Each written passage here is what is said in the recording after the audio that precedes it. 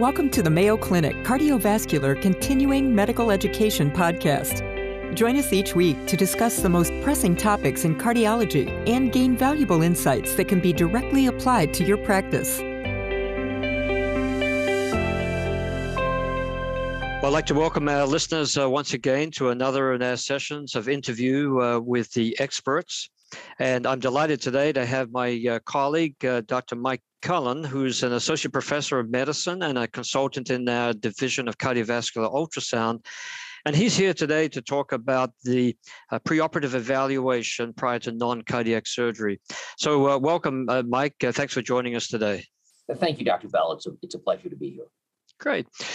Well, this is obviously a very common scenario and question that comes up about assessing patients with either known or suspected heart disease in patients who are in need of non-cardiac surgery. So maybe what you could do is maybe just give us a general overview of how you approach those situations when you're asked to evaluate those patients. Yeah, thank you. Absolutely. You're absolutely right. This is bread and butter issue, comes up all of the time in the outpatient clinic. And really when physicians, cardiologists, other clinicians are seeing these patients, they should follow a stepwise approach. The guidelines outline 5 questions that clinicians need to ask of themselves and of the patients when patients are undergoing cardiac surgery. So first question is does the patient need emergent non-cardiac surgery? If the answer to that is yes, they're done. Send the patient to their operation. The cardiac evaluation needs to take a back seat. Next question is the patient having an acute coronary syndrome? If the answer to that is yes, you're going to want to treat the acute coronary syndrome before taking care of the non-cardiac surgery. Now, most of the time, particularly for these patients which would show up in the outpatient clinic, the answer to those first 2 questions is going to be no. And then you need to go through as the third step, your clinical and surgical risk assessment. So there's 2 components of that. There's clinical risk and there's surgical risk. There's a bunch of different calculators online. The NSQIP calculator, NSQIP calculator is probably one of the most popular that incorporates a bunch of different variables to give you a combined clinical and surgical risk. If you don't have those calculators readily available, it's helpful to have sort of a gestalt of factors that will augment both clinical and surgical risk. So in terms of clinical risk, what does the patient look like, right? What are the patient's comorbidities? Do they have coronary disease? Have they had a prior MI? Do they have current angina? Do they have heart failure? Okay, do they have LV dysfunction? What's their creatinine? What's their renal function? If it's over 2, that carries an elevated risk. Have they had a prior stroke or TIA?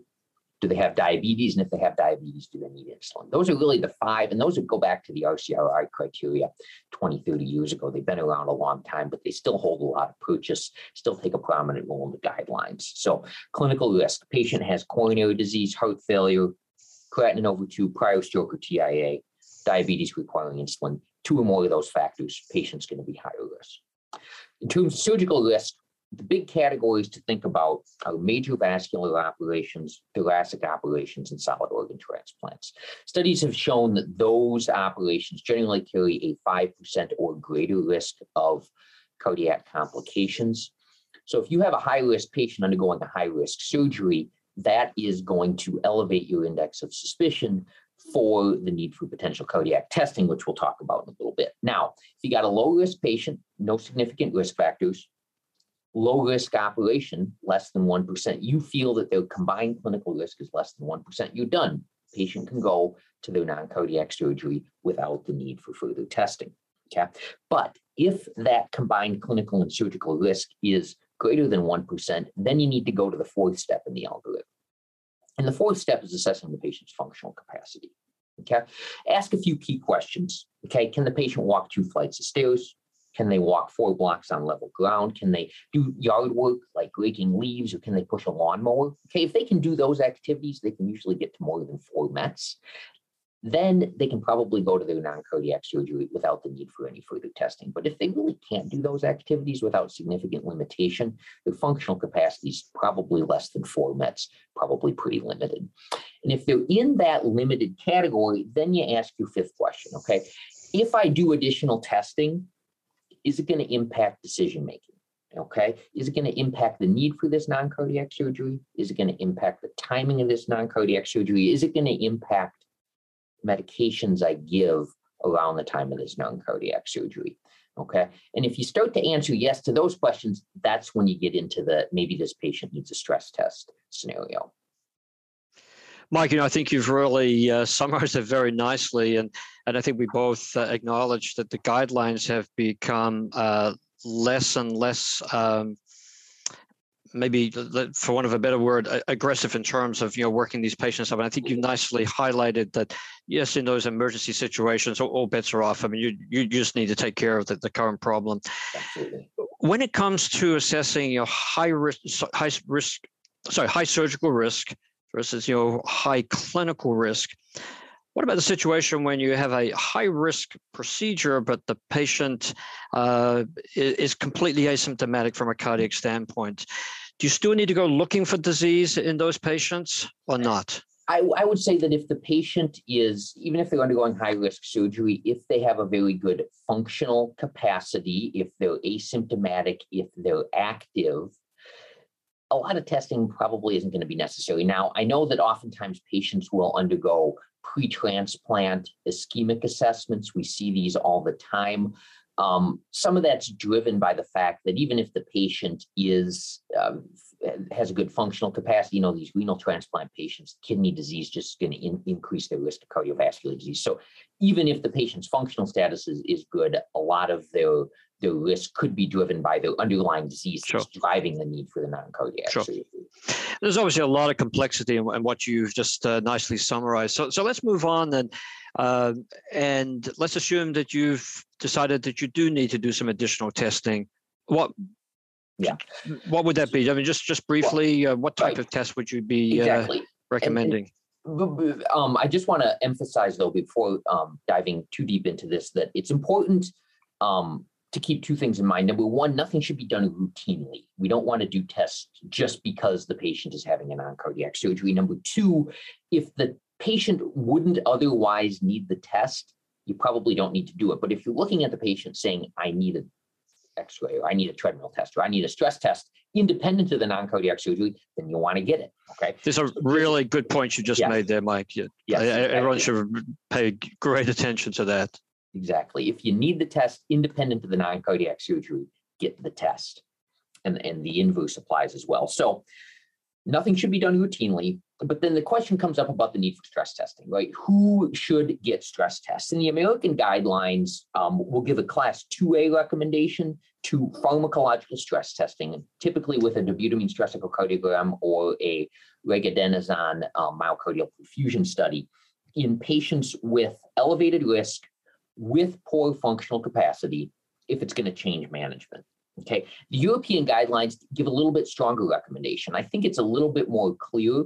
It's a little bit easier to remember. So they say if the patient has if it's a high-risk patient undergoing a high-risk operation with a poor or unknown functional capacity, so less than 4 meds, it's reasonable to do a pharmacological stress test if it's going to change management. And again, when I talk about if it's going to change management, we're talking about timing of surgery, need for surgery, medications around the time of the operation. If the stress test isn't going to change any of those things, then you don't need it, even if the patient meets all of the other criteria.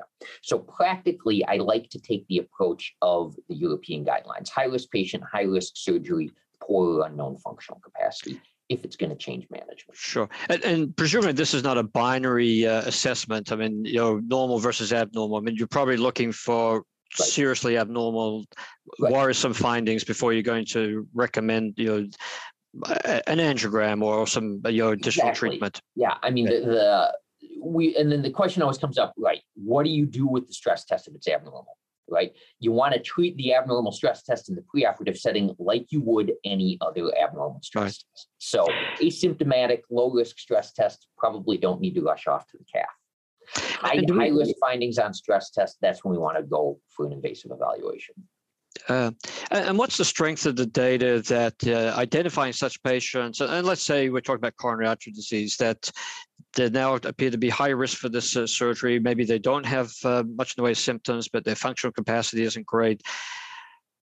what's the strength of the data in terms of improving their outcome with a revascularization strategy, whether it's stents or bypass surgery? So the strength is not there. So this goes back several years, 10 or 15 years ago. The COPE study said that there's no benefit and potentially even some harm from revascularization just to get the patient through the non-cardiac surgery. Okay. So you don't do it. What you're looking for is severe left main 3-vessel coronary disease, proximal LAD disease, situations where you can revascularize the patient and you can know that you can improve their long-term outcomes by revascularizing them. Okay. So you don't, especially if the asymptomatic patient, that 80% mid to distal LAD, you don't open that up just to get the patient through the non-cardiac surgery. So hopefully good clinical judgment and very selected patients. Getting back to the point you made earlier, there may be an indication to treat those patients regardless of whether they're having non-cardiac surgery or not. Exactly. Let's move on to the next question here, though, in terms of, and I would maybe just ask this in two parts. So a patient that you've identified or has known coronary disease or other heart disease, valvular, cardiomyopathy, whatever. Are there additional medications that we should be thinking about starting these patients on or not? And are there any medications that some of these patients may already be on that we should think about stopping prior to surgery? Right. So beta blockers always get a lot of press in this space. And if you go back 20, 30 years, some of the early data on beta blockers was very promising and showed a lot of benefit to putting patients undergoing putting high-risk patients on beta blockers before their operation. And then we have the POISE trial, which came around in 2008. And the POISE trial changed a lot of the thinking in this space. It actually demonstrated harm to high-dose oral beta blockers. They were giving metoprolol, extended release, 100 milligrams on the 2 to 4 hours before non-cardiac surgery. Actually increased rates of symptomatic hypotension and increased overall mortality. So if the patient would otherwise have an indication for a beta blocker, and you need to start a beta blocker, you don't do it right before the operation. You want to give several days, if not even a week or two, to assess the patient's ability to tolerate that beta blocker, ensure that they're not going to get symptomatically hypotensive before you send them off to the non-cardiac surgery. Now, if they're already on a beta blocker, you certainly want to continue that throughout the perioperative period, but you don't want to start beta blockers, particularly high dose, within a few days of sending the patient to the operating room. There would be medications such as statins in some of these patients. There would be no indication for stopping those and no harm in starting them in that setting. Exactly. So actually, guidelines will say class 1 indication, patients undergoing major vascular surgery should be on a statin. A lot of those patients are going to meet guideline recommendations for statins for secondary prevention. The other one that frequently comes up is ACEs or ARBs. Yeah. So if there's a risk for perioperative or intraoperative hypotension, reasonable to hold the ACE or the ARB the day before the operation, just as long as you remember to resume it as soon as it's safely tolerable afterwards. Yeah, that's a key point and something that we take for granted. But I think we've all seen patients that those medications have fallen off their list, and that's a shame when there's a real indication for those. Well, Mike, I think we've covered quite a lot in this short amount of time, and as I hear you and our listeners hear you, it seems as though that the recommendations from the guidelines seem very reasonable. They have been pared down a lot, and I think you've summarized that you're really looking for those high-risk individuals. You want to be very selective. It's not an invitation to go testing everyone, and we certainly don't want to be over-testing because that can perhaps potentially lead to more harm. And I think things may be a little simpler than they were many years ago. Do you have anything else you'd like to add at this point before we close? I'd just like to reiterate, if I can leave our listeners with one point, it's that when you look at these patients in the preoperative setting and you get these patients referred for a PAMI or a pre-anesthetic medical exam, oftentimes it's easiest just to take the operation out of the picture, look at the patient in front of you and say, what tests do I need in this patient?